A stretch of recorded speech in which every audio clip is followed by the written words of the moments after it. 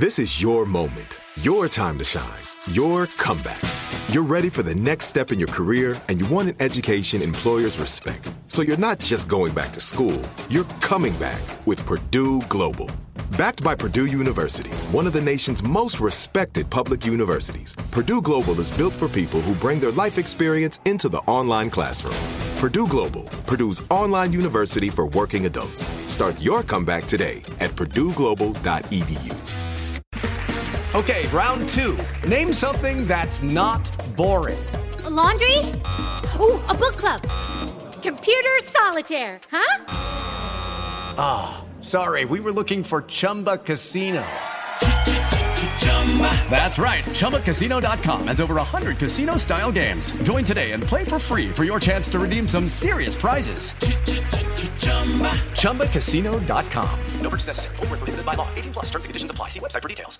What's up? This your boy Lil Duval, and check out my podcast, Conversations with Unc, on the Black Effect Podcast Network. Each and every Tuesday, Conversations with Unc podcast feature casual and in-depth talk about ebbs and flows of life and the pursuit of happiness. Unlike my work on stage, I tap into a more serious and sensitive side to give life advice and simply offer words of encouragement, yet remind folks to never forget to laugh. Every Tuesday, listen to Conversations with Unc, hosted by Lil Duval on the Black Effect Podcast Network, iHeartRadio app, or wherever you get your podcasts. Presented by AT&T. Connecting changes everything. It's Wednesday, June 24th. I'm Oscar Ramirez from the Daily Dive podcast in Los Angeles, and this is Reopening America. We've shifted into a new phase in the coronavirus pandemic. We're social distancing, washing our hands, wearing face masks, and we are reopening the country.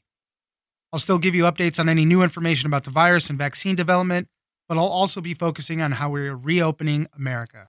White House officials are discussing a plan to launch an in-depth review of the CDC and its missteps in handling the coronavirus pandemic, including an early failure to deploy working test kits. Part of the examination would also look into the state-by-state death toll to tally those that died of coronavirus rather than other causes. Adam Cankren, healthcare reporter at Politico, joins us for why there might be more scrutiny on the CDC. Thanks for joining us, Adam. It's good to be with you. I wanted to talk about the White House's response to coronavirus. Right now, they're getting a lot of heat. Obviously, we're starting to see rising cases across the country. But one of the targets that they might be focusing on, the White House, is the Center for Disease Control and their response to all of this. As we know, early on, it was tough to get testing off the ground because of some problems with testing kits that the CDC was putting together. They were contaminated. And then beyond that, there was a couple of missteps with you don't need to wear face masks. You do need to wear face masks. So right now, White House officials might be putting a target on the CDC. Adam, tell us a little bit more about that. These are discussions that are going on among White House aides in the West Wing about doing what they've called a performance evaluation of the Centers for Disease Control. And the CDC is our central public health authority. And this would serve a couple purposes. One, there's genuine belief throughout the White House and in some of the health department as well, that the CDC has kind of strayed from its core mission. And this was kind of what resulted in some of the mistakes early on, that the CDC was built to really focus on 5 or 6 core capabilities, tracking and responding to infectious diseases. And over the years, it's kind of strayed and its research has expanded and it's gotten a little bit distracted. And so that's why when it came time to really ramp up the response, there were slip-ups early on.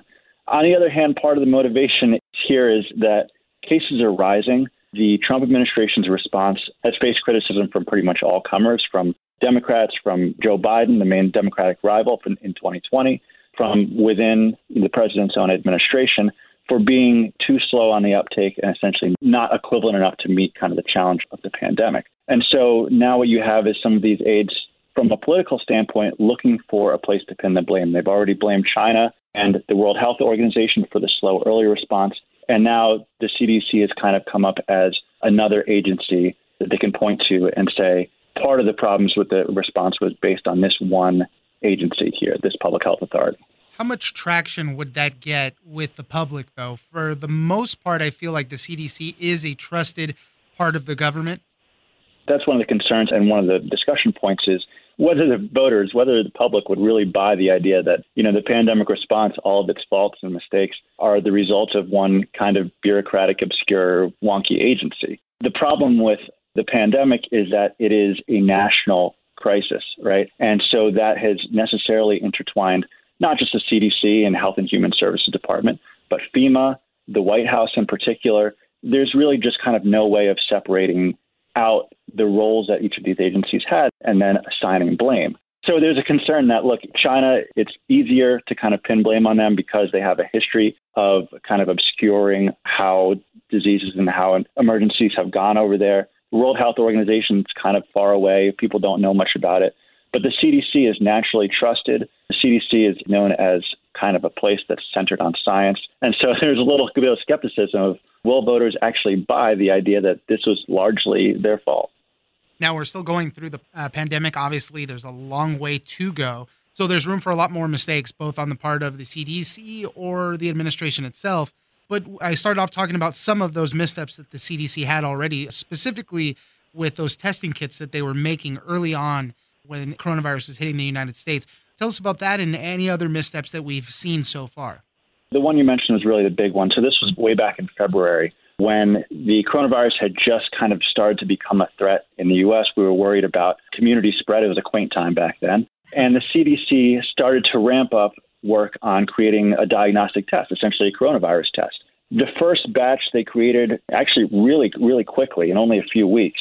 But when they distributed it, a lot of those tests didn't end up working. They came back with false positives or false negatives, and they just weren't reliable. What ended up happening, and there was an internal investigation that was released last week detailing a little bit of this, is that at some point along the way, these tests got contaminated in the CDC lab. And so when the CDC shipped them out, most of them didn't work. And that delay allowed the coronavirus to spread within the U.S. undetected for weeks, and really kind of hampered the early efforts to scale up, our testing capacity. So that is really kind of the central thing. That's really what put CDC on the radar and put a target on CDC early on. That said, there were some others. If you remember, also back in February, Nancy Messonnier, top CDC official, was briefing reporters in late February, and she was really the first official to say, this is going to be bad. This is going to be an outbreak. Everybody should prepare for schools to close, for businesses to close, et cetera, et cetera. And that was something that the White House was not ready to come out and say yet. The president at the time was coming back from an overseas trip in India. Larry Kudlow, who's one of the top economic advisors, had that same day just gone out and said that the disease was contained. And so it was a bit of an embarrassment to a White House that had no idea that the CDC was going to go out there and essentially alarm everybody. And those kind of communication mistakes have kind of continued. There was a point at which Robert Redfield, the CDC director, said he was really, really worried about a second wave in the fall. He had to come back in front of the White House press corps the next day and kind of walk back those remarks a little bit. So it's one of those agencies that's viewed as stocked with career officials, people who are not political appointees, and people who the White House views with a little bit of suspicion because they weren't brought on with the president's election. They're not necessarily devout followers of the quote-unquote Trump agenda. How far off would we be from any changes at the CDC in Trump's proposed budget for 2021? They have a proposed 19% budget cut to the CDC. If they do an evaluation of the agency, how and when would we see changes? And that's really kind of the main question that hasn't been answered yet. So my understanding is these conversations are still in their early stages, but obviously they are at White House level. And if you wanted to do something quickly, you'd likely have to do it before November, right? Before there's a potential changeover in presidencies. So I would expect probably to get some kind of decision in the next several months, but it's unclear what exactly that looks like. It could be a performance evaluation. Other things under discussion are reorienting the agency so that there are more political appointees there, so that the White House feels like it has a better connection and control over the CDC. Another thing that has been talked about for years now, dating back to 2018, is this idea of refocusing and narrowing the mission of the CDC.